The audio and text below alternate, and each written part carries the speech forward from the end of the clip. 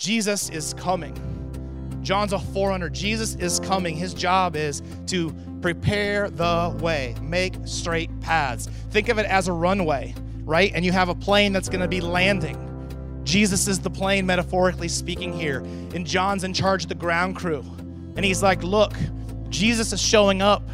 And he's representing, he is God in the flesh. And I know what God is like because I've read the Old Testament, and there's a fire that devours before him. He comes and he will not be silent. Yes, he is compassionate and gracious and slow to anger and abounding in love, but he's also almighty creator God. And he's coming not to condemn the world, but to save it. But at the same time, it's a big deal, and he wants to be taken seriously. So let's get all the debris off the runway.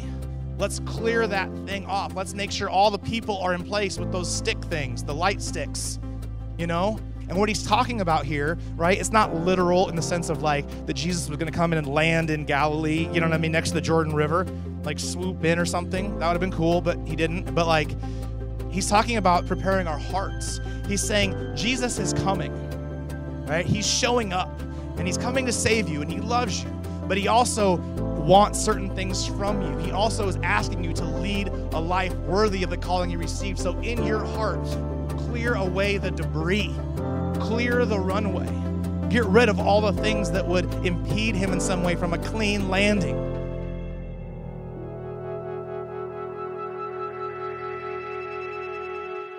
So my senior year of high school, a good friend of mine, his parents were leaving town for the weekend.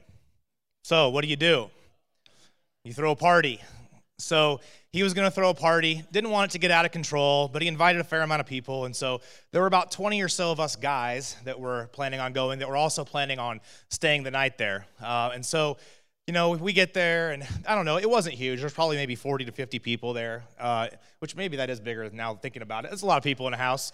I was at some other ones that were ragers, and this was nothing like that. So, but people are doing different things. So popular at the time, Sega Genesis, NBA Live on Sega Genesis, if you remember that. So I had a bunch of friends playing that. People were, you know, playing music and kind of like half dancing, half talking, half whatever. And then there were some people doing some things they probably shouldn't have been doing, various things in various places in the house. And all this is going on. But it was my best friend, in high school, and we were kind of wired similar. Even though we were both very into sports, we were also both bookworms and really had an appreciation for literature and for film and for music and art in general and all this stuff. So we're just kind of like there, and we stumble across, of all things, as we're just in the house, a chessboard. So what do you do at a party? You play chess. And so we're like, hey, and this is just a normal thing to us. We're like, hey, yeah, this is whatever. This stuff is, you know, whatever. Let's get a game of chess going. We were both played quite a bit at the time, and so we get the board out and set it up and proceed to start playing. And it's not a quick game. It gets really intense. He's pretty good. I'm okay, but I was having a decent night there, and so we go and we go and we go, and it's just a battle, and there's nobody really clearly pulling ahead, and it just continues to go. And you've never been in a situation where you're just really intense, whether you're studying or whether you're, you know, preparing for something, or even if you're just having fun and you look at the clock, you're watching, you're like, oh my gosh, like it's that much time has gone by, but you're just caught up in the moment. And so as we're playing, we go, and I realize this is a long game. And so after right about 3 hours, no joke, 3 hours, we call a draw. Nobody was able to pull out a victory. It was clear with the situation. We were both down to, we had our king, he had a king, we both had pawns, but it was going to play itself out where we knew there was no way anybody was going to win. So we're like, let's just call it a tie. So at a party, we play chess for 3 hours, and we tied. And I still remember it, and I still have fond memories of it. Now, I mention that because you may not think that sounds like fun. To me, that was a blast. My hope this morning is that what I do, you enjoy, because to me, this is going to be a blast this morning. It's going to be my kind of fun. I've talked about this before. To some of you, it may not be your kind of fun. I joked this week with a couple of friends that I think I may set the Guinness Book of World Records this morning for the most scripture ever used in a sermon. You can decide that for yourself. There were some comments from the staff about the number of slides, and I said, look, it's just scripture, okay? It's just scripture that just takes up space. So I say that because, take a deep breath, all right? Take a deep breath, stretch, do what you need to do. It's Super Bowl Sunday. You're going to eat a lot of food, so let's burn off some calories just through mental exercise, okay? And to stick with me, I promise it will work together. I will weave it in all this stuff, and it'll make sense, but we're going to go through some stuff. Is that okay?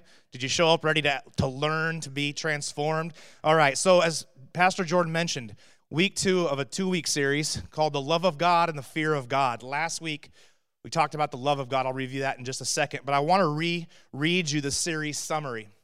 Don't normally do this, but I wanted to do it because I think it really sets and establishes a good framework and context for last week and also for this week. It was the heart behind this little mini-series, and it says this. Over the past 150 years in the West, 2 primary images of God have dominated both the social and the religious landscape.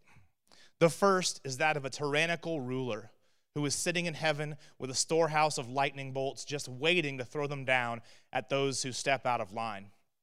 The second is that of a lovesick God who is infatuated with humans to the point that he has no backbone and condones any and all behavior out of some divine fear of abandonment.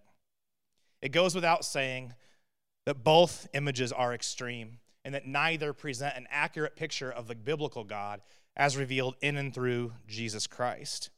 In this 2-week mini-series, we will work to present a balanced picture of a God who loves us deeply, but is also to be taken seriously in terms of who he is and what he asks of us. So last week, we talked about the love of God. If you missed it, I would really highly encourage you to go check it out. Reason being is these 2 things are intended to go together. If you just hear today, I think it will be greatly beneficial for you. But I think it will be that much more meaningful and powerful and impactful if you combine it with last week. The idea of this series, as I mentioned in that summary, is to sort of like juxtapose, but yet contrast and weave a little bit of these 2 extremes together. So over here you have this extreme of the, lightning bolt God, the angry, upset God. And he's just constantly looking for people to punish and creative ways to punish them, to make their lives miserable for arbitrary small things, right? And he's just always angry. And then over here, you have this overcorrection that's happened, where you have this lovesick God, who he just is cool with whatever, any behavior you want to do, any ways that you want to act, however you want to live your life. It's all about you. You do you, and I love you, so I'll just permit it, right? And that's kind of what's happened. You have these 2 extremes. What we're trying to do is take both of those and proclaim that in each of them there's a little bit, right, of sort of truth, but we're trying to move both towards the center. So last week, we talked about how God does love us tenderly. He loves us radically. He loves us deeply. But he also loves us fiercely. And he loves us intensely. And we're told that he disciplines those that he loves. And he corrects those that are his sons and his daughters. And he's working in our lives, right, to transform us. And sometimes that involves turning over the proverbial tables in our hearts, upsetting things in our lives so that he can set them in order, pruning us, right, so that we can draw closer to him, pruning us so that we can produce more fruit. It's not an act of correction in a negative sense. It's not an act of retribution for sin or some sort of punishment.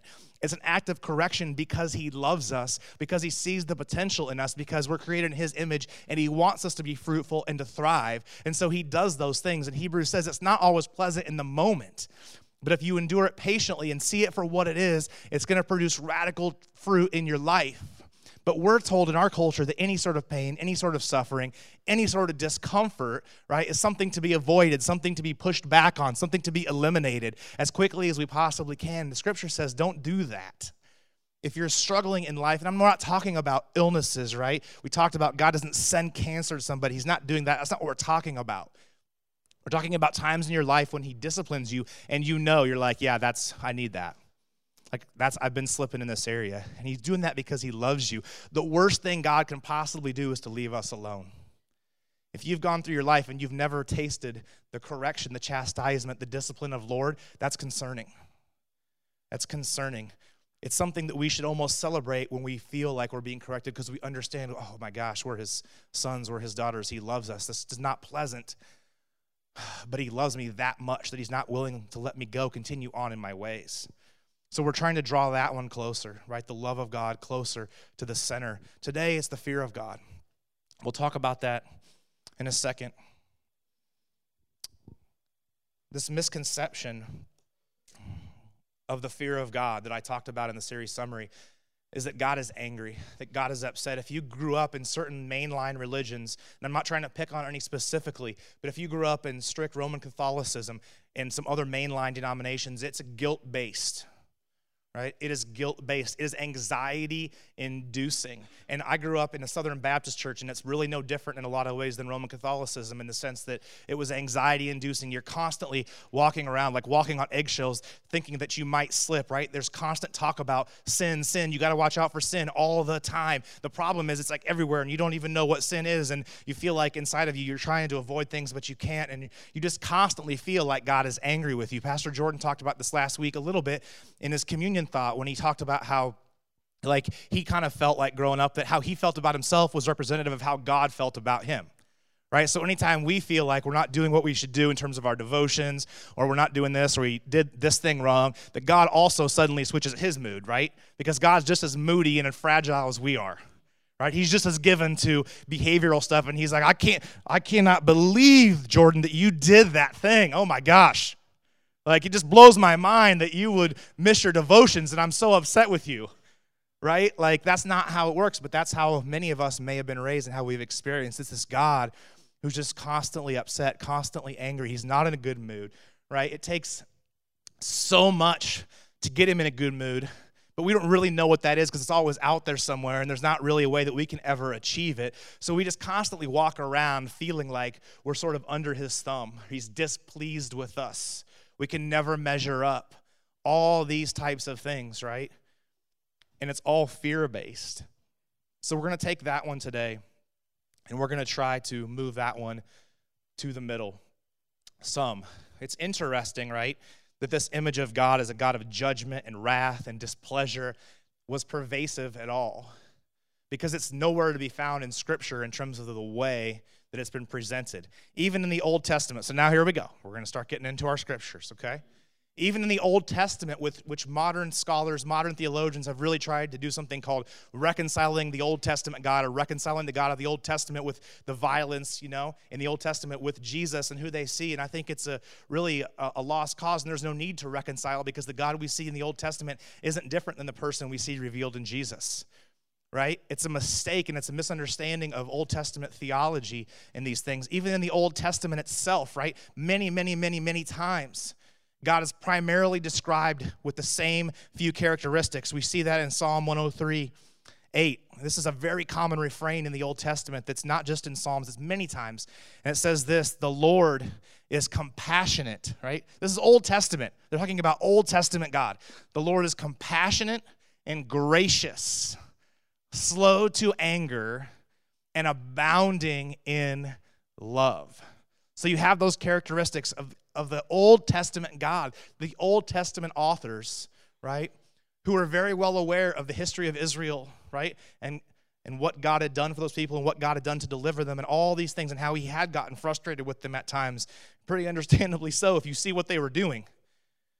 But even in the midst of all that, compassionate, gracious, slow to anger, abounding in love. That's the description of God in the Old Testament. And Emily read these texts, or mentioned this text in her communion thought this morning. In the New Testament, we see it's continuing with that idea, continuing with that theme of this God, right, of compassion, grace, slow to anger, abounding in love. John 3:16. And I actually have verse 17, but I forgot to send the slide team the 17, so you'll know this is both verses. John 3:16 through 17 says this: for God so loved the world. He so loved the world, right? He wasn't so angry with the world. He wasn't trying to punish them. He so loved us that he gave us his one and only Son, that whoever believes in him shall not perish, but will have eternal life. 17 is a verse that's so often neglected, but so important. For what? God did not send his Son into the world to condemn the world, but to save the world through him. So in the Old Testament, compassionate, gracious, slow to anger, right? Abounding in love. In the New Testament, John writes, for God so loved the world that he sent his Son, and he didn't send his Son into the world to condemn it, but to save it, Luke 4, verses 14 through 19 is kind of where Jesus gives his mission statement. It's where he launches into his public ministry.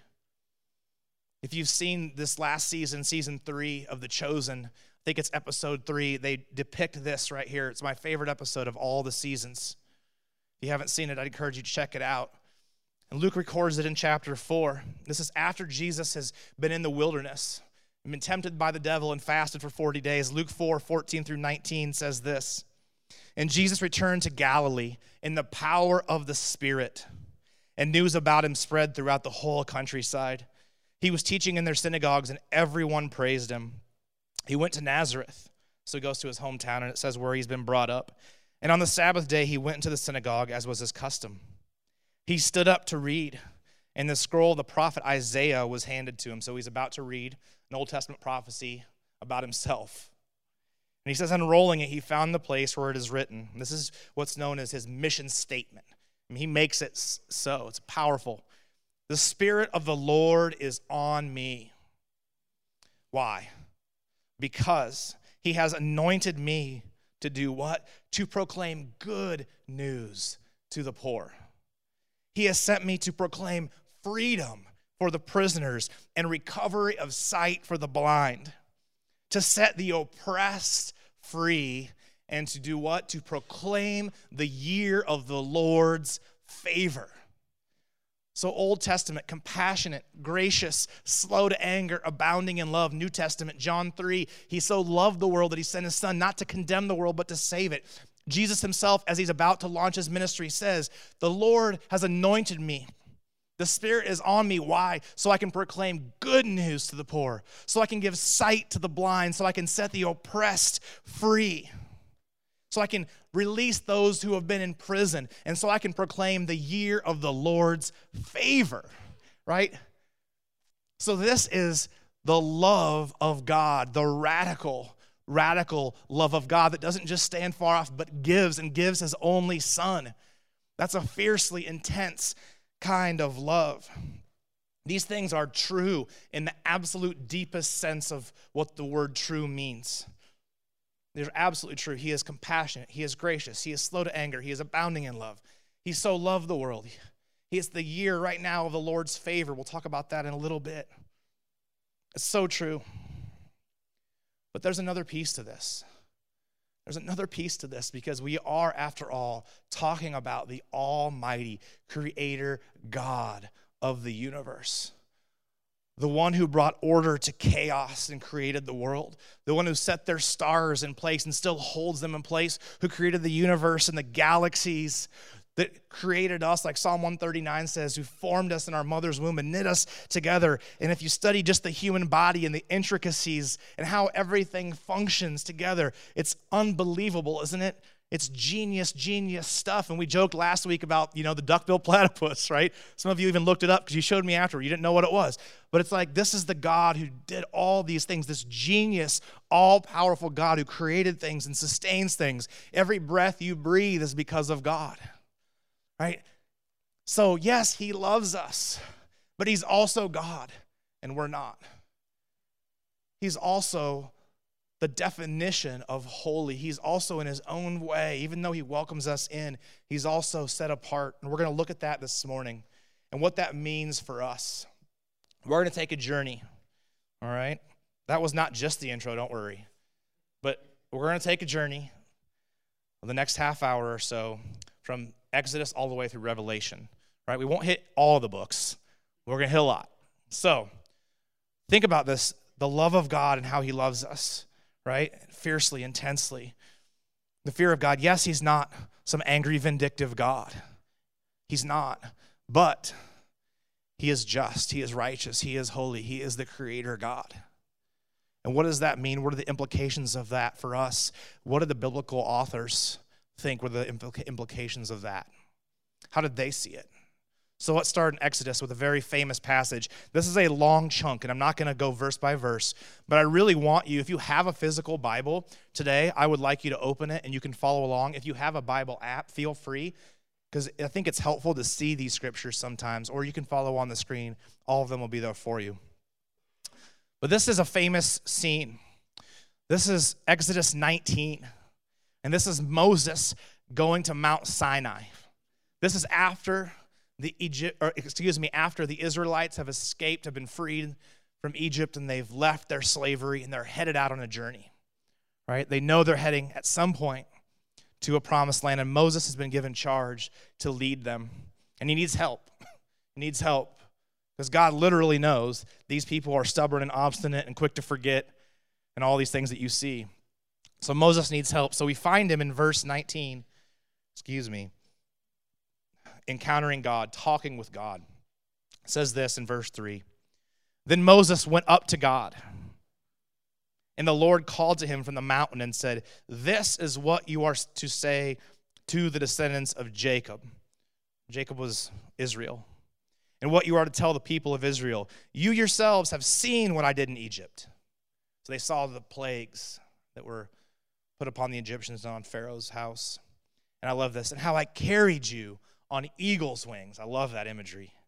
It's God says that, how I carried you on eagle's wings and brought you to myself. Now, if you obey me fully and keep my covenant, then out of all nations you will be my treasured possession. This is God speaking this directly to Moses. "Although the whole earth is mine, you will be for me a kingdom of priests and a holy nation. These are the words you are to speak to the Israelites." So he tells Moses, go back and share this. So Moses went back and summoned the elders of the people and set before them all the words the Lord had commanded him to speak. The people all responded together, as people always do when they're excited and they think they can hang. "We will do everything the Lord has said." Which, if you know the story of Israel, they did not. "We will do everything the Lord has said." So Moses brought their answer back to the Lord. The Lord said to Moses, "I am going to come to you in a dense cloud, so that the people will hear me speaking with you and will always put their trust in you." So it's to validate Moses, right? And then Moses told the Lord what the people had said. So he's like, God told me he's going to come to me in a dense cloud. He's going to talk to me, not because I need to. I've already talked with him, but so you'll understand I'm the man. Listen to me.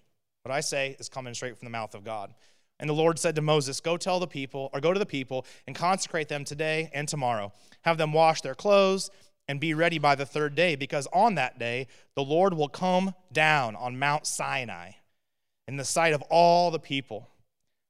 Put limits for the people around the mountain and tell them, be careful that you do not approach the mountain or touch the foot of it.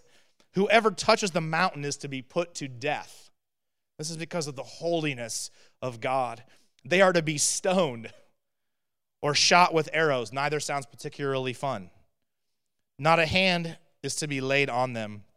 No person or animal shall be permitted to live. Pretty strong. Only when the ram's horn sounds a long blast may they approach the mountain. So he's saying, look, I'm coming down, but when I come down, it's kind of a big deal. I'm not doing this because I need to show all this. It's just the reality of who I am. So make sure they don't get too close or you'll have to kill them because it won't be good, right? After Moses had gone down the mountain to the people, he consecrated them and they washed their clothes. Let's keep going. Exodus 19, 16 through 19. So that's the scene, right? And on the morning of the third day, so this is after they've consecrated themselves, they know, there was thunder and there was lightning with a thick cloud over the mountain and a very loud trumpet blast. Everyone in the camp trembled. Then Moses led the people out of the camp to meet with God, and they stood at the foot of the mountain. Mount Sinai was covered with smoke because the Lord descended on it in fire. Now, Mount Sinai is certainly not Mount Everest, but neither is it a tiny little hill. Some of you may have even been there. Mount Sinai, it's a big place, big mountain. And it says the whole mountain was covered with smoke because the Lord descended on it in fire. The smoke billowed up from it like smoke from a furnace. And the whole mountain trembled violently. Right? Think about this. You're there, you're going to meet with God, which you're already kind of I don't want to get too close. And then you see smoke billowing up because God is setting on fire and the whole mountain is shaking and there's a loud trumpet blast. And the sound of the trumpet grew louder and louder. And Moses spoke, and the voice of God answered him. And this is this famous scene, Charlton Heston, old school ABC when I was growing up, the 10 Commandments, right? Where God does this, and he gives then the 10 Commandments. Then he gives those, as Moses says, I'm here. God's like, good, here are the things. Don't do this, don't do that, right? The 10 Commandments, right? He gives those.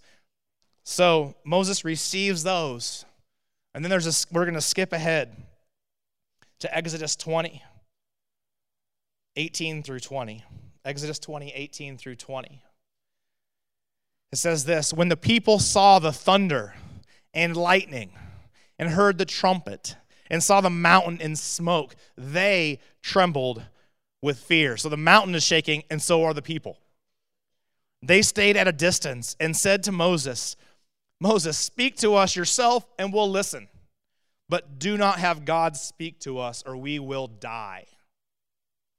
What they're saying there is that they saw themselves in the shadow, in the light of a holy God, the creator of the universe. And yes, they were thankful that he loved them and he delivered them from Egypt and that he'd done all these things to spare them and that he had made promises to them about where they were headed and they had a destiny, right? They were going to be a nation set apart. But when they actually come face to face, so to speak, with this same God, they are terrified because of the difference between who they are as fragile, right, humans, and who he is as a holy, righteous God, so much so that they shake and they beg Moses, you can say whatever you want to us, but don't let God speak to us. We can't even handle it. It will crush us. He's too holy. He's too righteous. He's too powerful.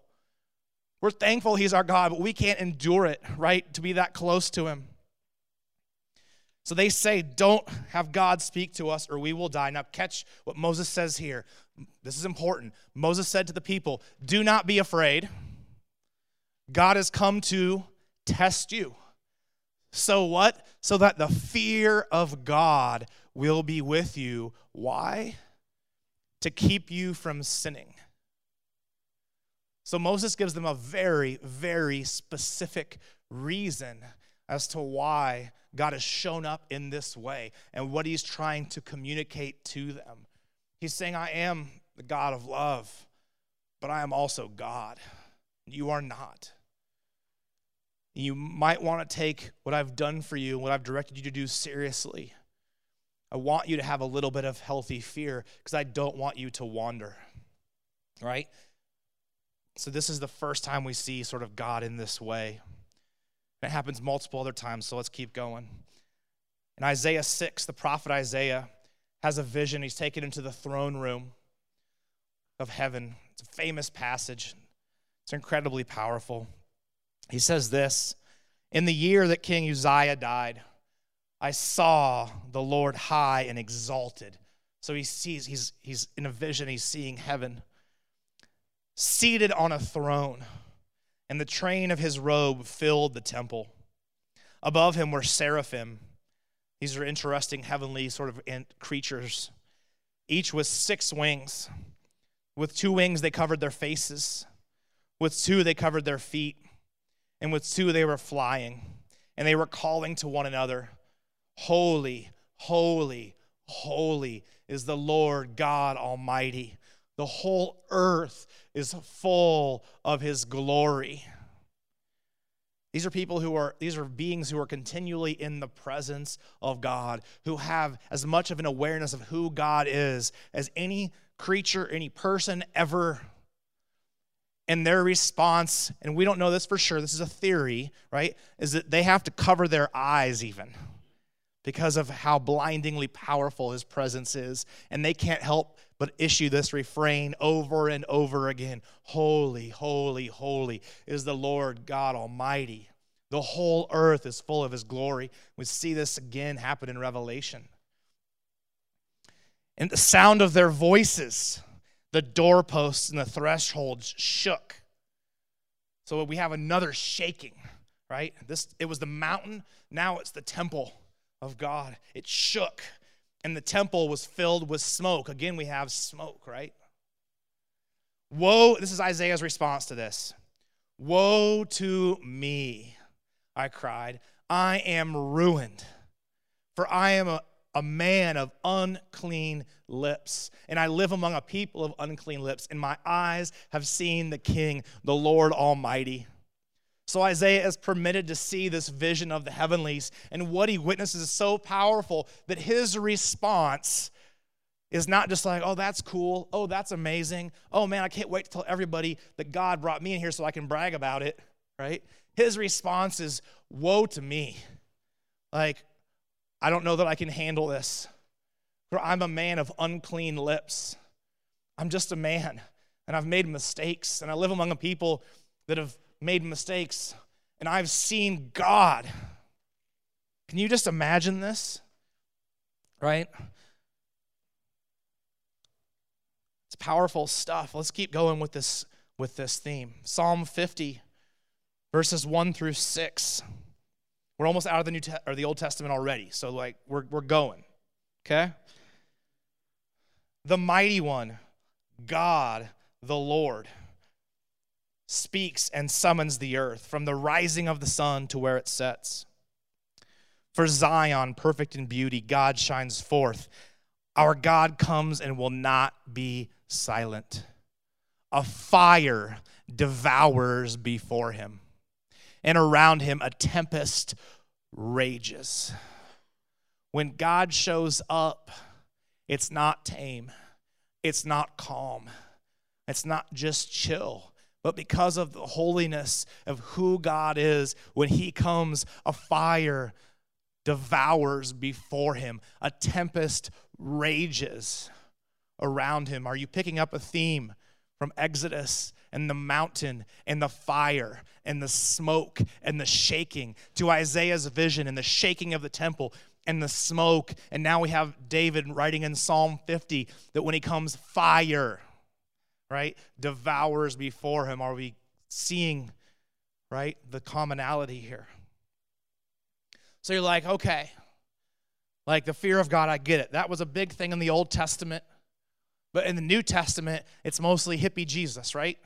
Like peace and love and a tie-dye shirt, right? And like Birkenstocks and like all these things, like organic everything, you know what I mean? Like that's Jesus, right? Okay, let's talk about that. There was this period, it's called the intertestamental period. You don't need to remember that, no quiz. Well, it's the gap between the last book of the Old Testament, when that was completed, and when John the Baptist, who was basically the last in the line of Old Testament prophets, shows up on the scene. It's recorded in all the Gospels. Let's see what Matthew says.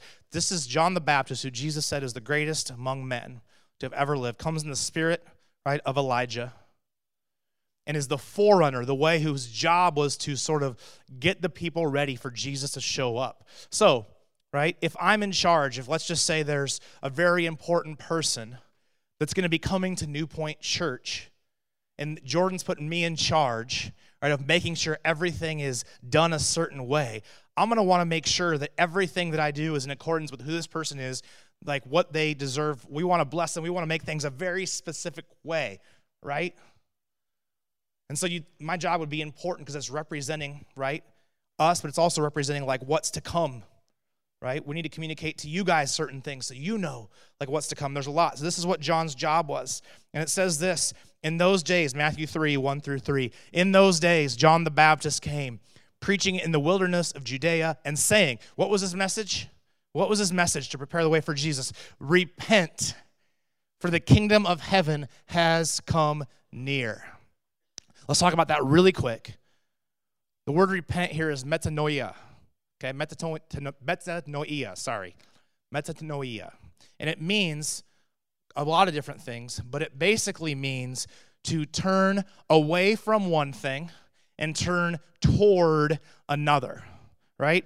So it doesn't just speak to this idea of what I was doing, I'm going to turn away from. It's turning to something very specific, okay? So he's saying, turn away from something and turn toward something else. Now, in a lot of our contexts, we understand repentance as this sort of like confession of sin, confession of wrongdoing. Images always, are sort of brought to mind of people coming to the altar and falling on their hands and their knees and weeping and sobbing because of their sin. Now, I want to say that can absolutely be a part of it. Because, and we're going to talk about this a little bit in a few minutes, but in the light of a holy God and who we are, if we realize that we have not had a healthy fear of him and we've been living our lives a certain way, there's a time and a place, and the Spirit may stir our hearts to the point where we do fall on our knees and say, woe to me. I'm a man, I'm a woman of unclean lips. I've encountered God, and I don't know that I can handle it, and I need to turn away, and I need to turn toward. Okay, that's an important aspect of it, but it doesn't always need to be so emotional, and it doesn't even need to be about sin. It can be that there's certain things in your life that you realize, like, man, I've been wasting time here. It wasn't sinful in some way, but it wasn't the best use of my time, and I need to turn away from that and turn toward the kingdom. I need to turn toward seeking first the kingdom of God. It can be like that. If repentance was only about sin, we'd have some serious problems, because in the Old Testament, it actually says that God repented that he made mankind. This is before he destroys the world with a flood. It's the same word, he repented, right? He realized, yikes, I need to turn away from that and towards something, which is a whole other sermon, right? But know that it's just not about sin only, but that's a big part of it, where you're like, okay, it's time to straighten myself up, let God straighten me out, turn away from this thing and turn towards something. It's a 180, right? And this is he, keep continuing on, who was spoken of through the prophet Isaiah. It's talking about John, a voice of one calling in the wilderness. And what is he calling out essentially? Prepare the way for the Lord. Make straight the paths for him. Jesus is coming. John's a forerunner. Jesus is coming. His job is to prepare the way, make straight paths. Think of it as a runway, right? And you have a plane that's going to be landing. Jesus is the plane, metaphorically speaking here. And John's in charge of the ground crew. And he's like, look, Jesus is showing up. And he's representing, he is God in the flesh. And I know what God is like, because I've read the Old Testament, and there's a fire that devours before him. He comes and he will not be silent. Yes, he is compassionate and gracious and slow to anger and abounding in love, but he's also almighty creator God. And he's coming not to condemn the world, but to save it. But at the same time, it's a big deal, and he wants to be taken seriously. So let's get all the debris off the runway. Let's clear that thing off. Let's make sure all the people are in place with those stick things, the light sticks, so that we can bring him in. And I understand all metaphors have a weird ending, so you don't draw it out too far, but you get what I'm saying, right?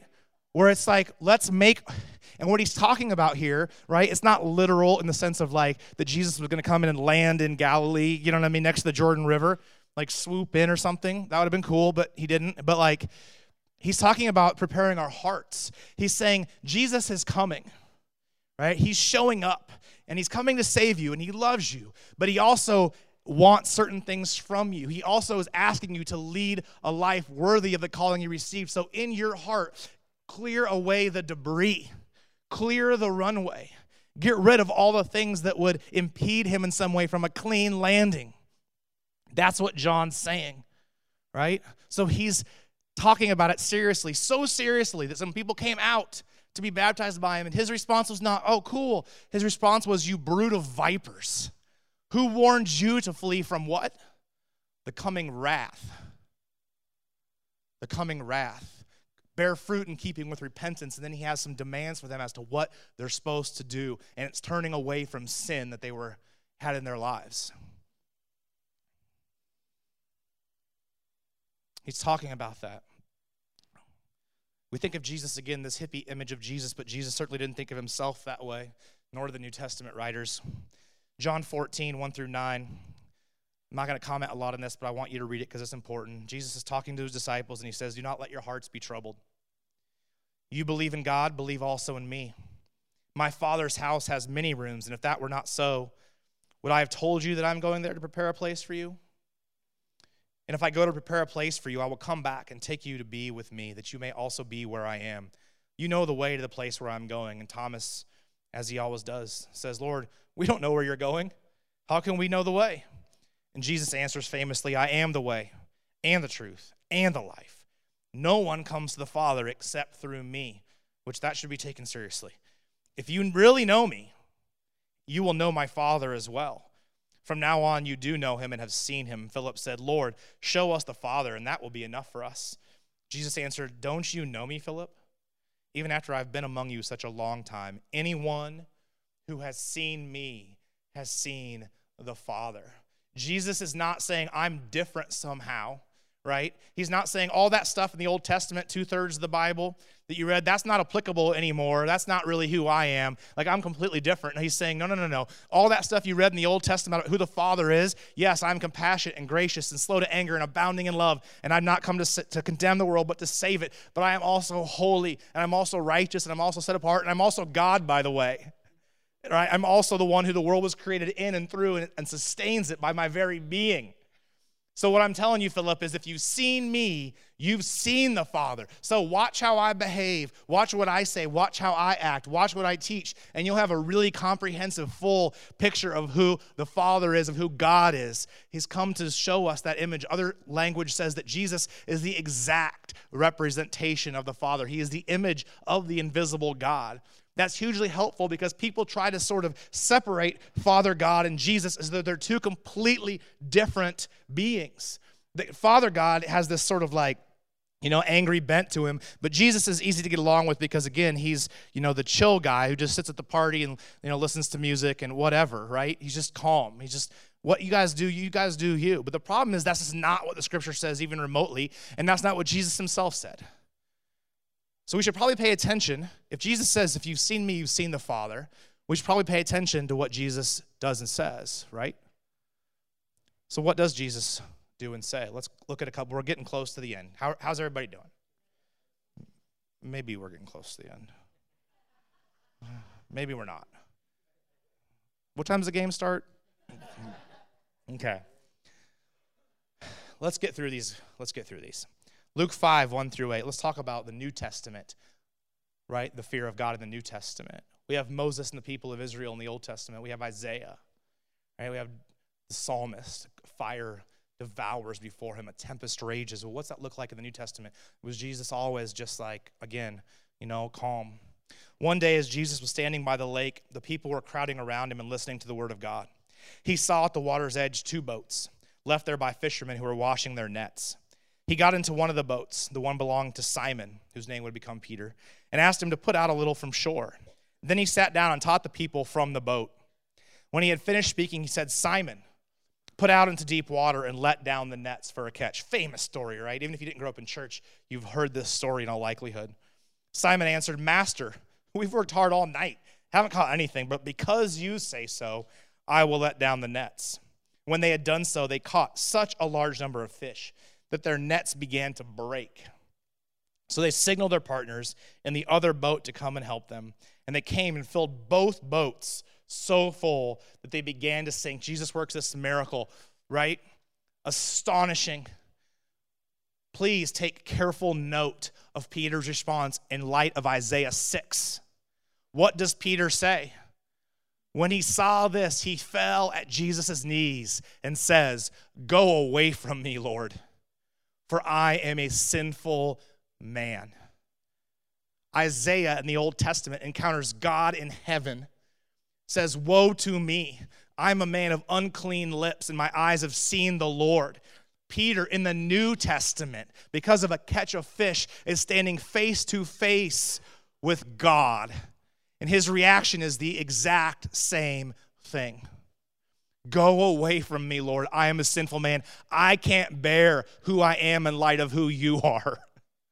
Your holiness, your glory, your righteousness in light of my sin and my failings and my faults. I can't even take it. It's overwhelming me. Mark 4, 35-41. That day when evening came, he said to his disciples, let's go over to the other side. This is after, again, he's taught and done a bunch of crazy stuff. Leaving the crowd behind, they took him along just as he was in the boat. There were also other boats with him, and suddenly a furious squall came up, and the waves broke over the boat so that it was nearly swamped. Jesus was in the stern, sleeping on a cushion. The disciples woke him and said to him, "Teacher, don't you care if we drown?" He got up. You can just see he's like, "God, are you serious right now, guys?" Like wipes sleep from his eyes, like, ugh. And he rebuked the wind and the waves. Quiet. And there's exclamation points here, by the way. And this is the same rebuke, the same word that he would use when he rebuked the demons. Right? So there's a demonic element to this storm. It's trying to take them out. Quiet. Be still. Love how simple Jesus always prayed. It wasn't even a prayer, it was just a command. Then what happens? The wind died down, and it was completely calm. He said to his disciples, and I can imagine him as he's getting his cushion back out to lay back down, he's like, "Why are you so afraid? Do you still have no faith?" Catch this. Catch this is New Testament. Countering Jesus. What happens? They were terrified, and they asked each other, "Who is this? Even the wind and the waves obey him." I've heard it said that they were more afraid after Jesus calmed the storm than they were before. Because a storm is a storm is a storm, and you understand in that moment you're trying to bail water and you're trying to figure out how to save your life, right? And you're used to that on some level, even though it's terrifying and it's exceptional and it's fury. You're used to that on some level. What you're not used to is a guy standing up and going, "Peace, be still," and boom, it's still. It's Isaiah 6 all over again. It's Exodus 18 all over again. It's Peter encountering Jesus after the catch. They were terrified and asked each other, who is this? Wait a second. We know he's done some stuff and he's made some, bread multiply and he's healed some people, but wait a second. This is God.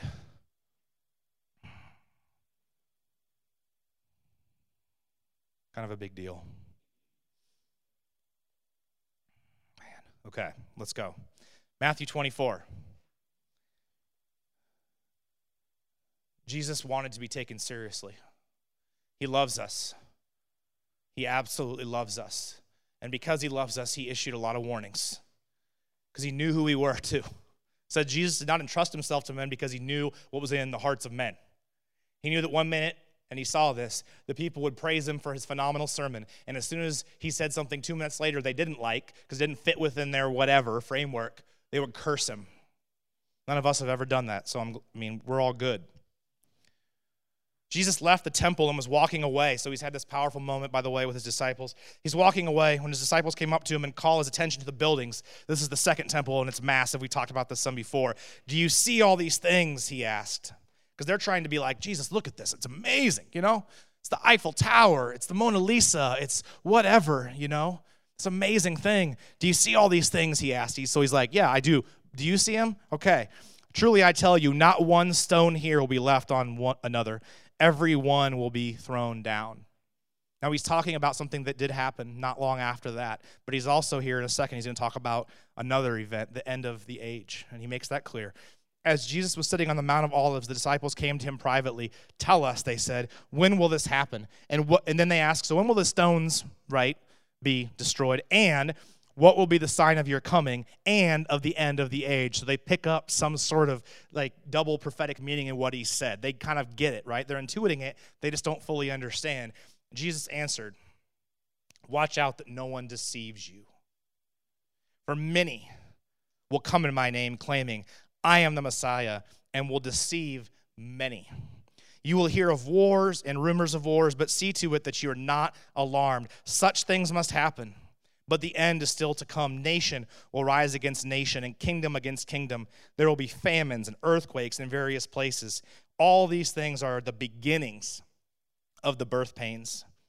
Then you will be handed over to be persecuted and put to death. And you will be hated by all nations because of me." They're like, "Why did we ask that question?" I could have just left it alone, Jesus. You could have just said, "in the year such and such." We didn't need all this detail. At that time, many will turn away from the faith and will betray and hate each other. And many false prophets will appear and deceive many people. Do you see he's kind of making a point here? This isn't a little deal. Many people, many prophets, many false messiahs. Because of the increase of wickedness, the love of most will grow cold. We've talked about this before, right? I swear it feels like we're living in this, and I never say that kind of thing, but in my personal life, it just seems like so many people have turned away from the faith. It's unbelievable to go into false teaching, and the love of most will grow cold. Where there was love, now there's not, and this is even amongst Christians. Christians, because they've seen the increase of wickedness, they've become more judgmental, more harsh, and their love has been turned off, right? Which is not what we're supposed to do. Then he makes a really strong statement. Don't miss this. But the one who stands firm to the end will be saved. The one who stands firm to the end will be saved. Why would he issue a warning like that if it was just, I'm going to mess with some people right now, but if it was just once saved, always saved? Why would he make it so clear? Why would it be repeated over and over again in the New Testament to make sure that you finish the race? He who endures to the end will be saved. In the midst of all this stuff, he's like, you might want to stick with me. You might want to not take a casual approach to following me. You might not want to just think like, I prayed a prayer once and I go to church, so I'm in. You might want to be aware of how many people will be deceived and apparently how easy it is that they were deceived. You might want to not turn your love off, and you might want to stay faithful to the end. If you have to just grab a hold of me, right? Like a pole in a tornado, and you're just clinging to it, like whatever it takes. He tells, that's a big deal. Stand firm to the end. Matthew 25, one chapter later. At that time, and he's talking about, again, he's continuing on, right, about his second coming. At that time, the kingdom of heaven will be like 10 virgins who took their lamps and went out to meet the bridegroom. 5 of them were foolish, 5 were wise. The foolish ones took their lamps, but did not take any oil with them. The wise ones, however, took oil in jars along with their lamps. The bridegroom was a long time in coming. He's talking about himself now. And they all became drowsy and fell asleep. At midnight, the cry rang out, here's the bridegroom. Come to meet him. Then all the virgins woke up and trimmed their lamps, which is they get the wicks ready and put the oil in. The foolish one said to the wise, give us some of your oil. Our lamps are going out. No, they replied, there may not be enough for both us and you. Instead, go to those who sell oil and buy some for yourselves. But while they were on their way to buy the oil, so they hadn't prepared, hadn't taken enough concern for what might happen, the bridegroom arrived. The virgins who were ready went in with him in the wedding banquet, which is the way that Jesus talks about the kingdom of heaven as a banquet many times. And the door was shut. The door was shut. We're going to talk about that in just a second. Later, the others also came. Lord, Lord, they said, open the door for us. But he replied, truly, I don't know you. Therefore, keep watch, he says, because you don't know the day or the hour. It's the fear of the Lord. It's being ready for his coming, not with an anxiety-inducing type of mentality, but with a seriousness, with a reverence, with a holy awe of who he is and the reality of his coming. When Jesus came and he announced his mission, we're almost done here. When Jesus came and he announced his mission in Luke 4, and he says, the Spirit of the Lord is on me. He tells those things. He says, to proclaim the year of the Lord's favor. And that's what we're living in right now. We are living in the time, present tense, not literal 1 year, obviously. It's a season. We are living in the time of the Lord's favor. We're living in this time where the door is still open, where the bridegroom hasn't yet come, where there's still opportunity. If you are here today and you don't know Jesus, if you've never decided to turn away from your own way of living and turn towards Jesus, there's still opportunity for you to do that, because this is still the year of the Lord's favor. Through the cross and resurrection of Jesus Christ, he's made a way. You can do that, and that's what we're living in right now. But when he comes back, that will end the year of the Lord's favor. It's interesting, isn't it, that Jesus says in this parable of the wise virgins and the foolish virgins, he says that the door, they said, open the door for us, right? Why? Because the door was shut. Anybody think about Noah? Noah was in many ways a precursor to this same idea. Noah took forever to build his ark, and in that time, people had all kinds of opportunities to repent. They had all kinds of opportunities to turn away from their lives and turn towards God. But of course, nobody did. Nobody believed him. But when the rains come and Noah slides that gigantic door shut, it's no longer the year of the Lord's favor. Now it is the year of the Lord's judgment. That's a big deal. That's a big deal. That the door at some point will be shut. People think it's going to be, we live like it's going to be whatever, no big deal. Jesus warns us over and over again, it's kind of a big deal. You don't want to be caught without oil in your lamp. You don't want to be asleep when he shows up. You don't want to just be thinking, I'll have plenty of time to do this. Because at some point when you don't know it, or when you've gone off and done something else, he's going to show up, the door shuts, it ain't going to be pretty. Tim, if you guys want to go ahead and come up. I appreciate your patience this morning. I knew this might get a little long, but we're getting there. Is everybody hanging? Everybody okay? Okay. I told you this was my kind of fun. Hopefully you're, I don't know if this is fun is the right thing I'm asking of you, but at least compelled, right?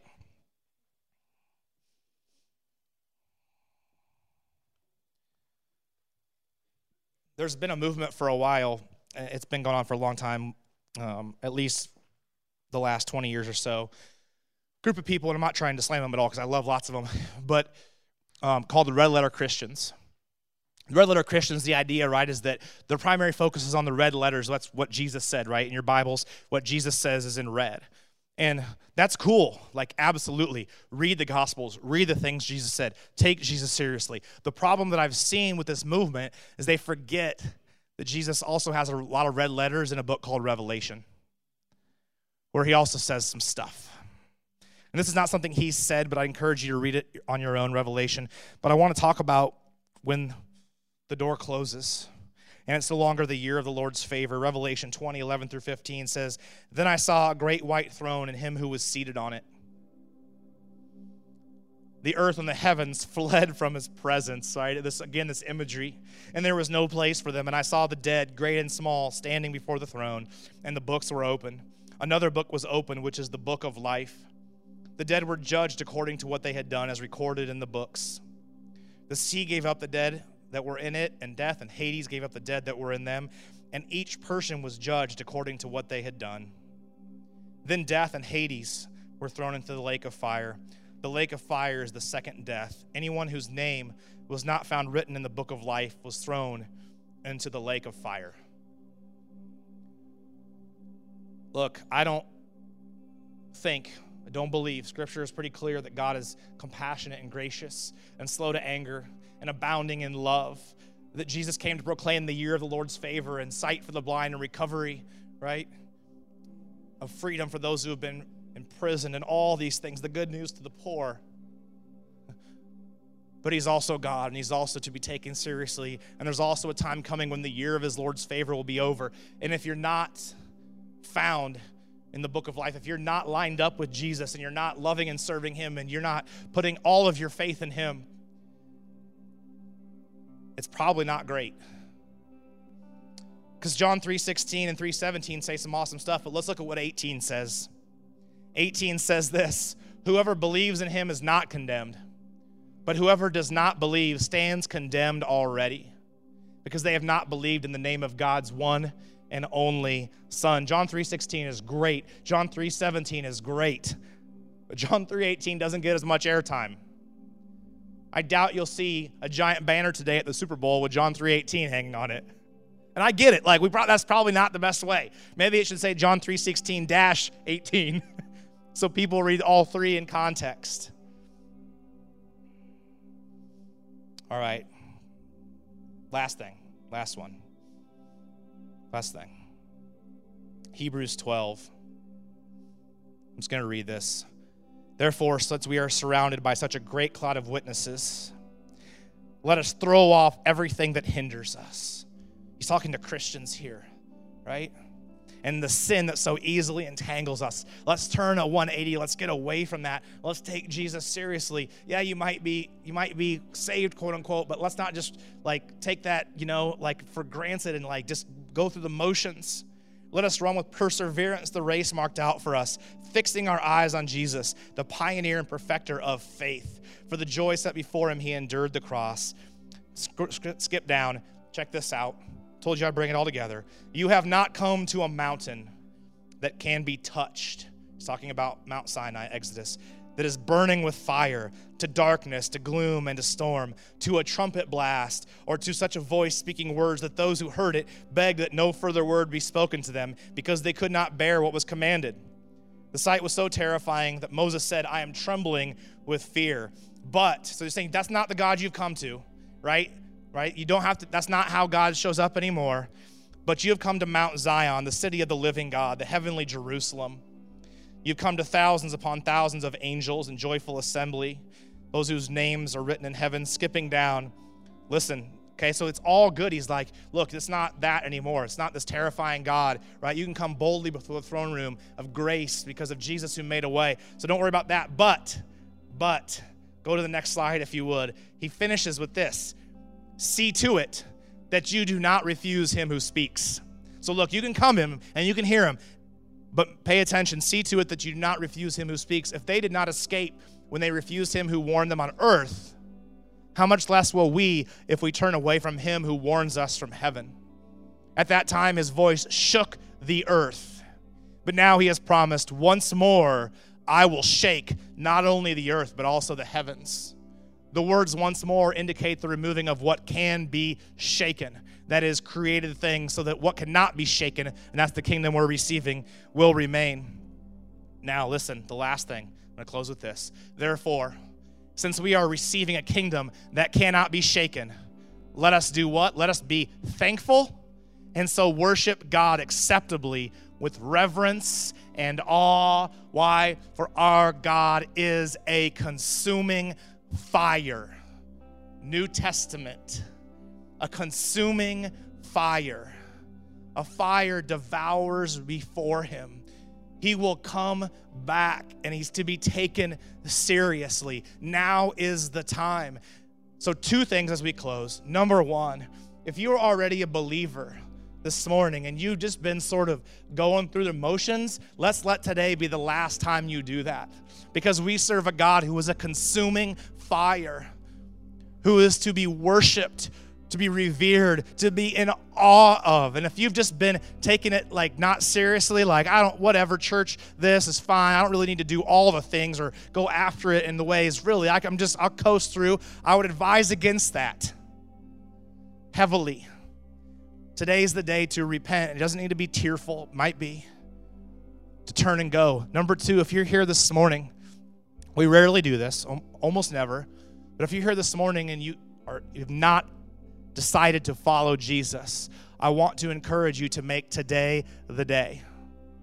To make today the day. We're going to close with worship. I would invite you, either one, whichever one you are, if you're somebody that just needs time to repent and turn around, that you're a Jesus follower, but you've kind of been living flat, you can get on your knees in front of your chair. You can stay seated. You can come down to the altar. It's always open. If you're someone that wants to receive Jesus, same thing. I'm going to stand over here. I'll actually have Pastor Jordan come over here. Well, I'll go over there. You're already there. I'll go over here. If you're someone that wants to receive Jesus, don't be shy. Now's not the time to be shy. Stand boldly and come and say, I need Jesus. Today's the day I want to find him. I want to be in the Lamb's Book of Life. All right, let's sing. He is worthy of it all.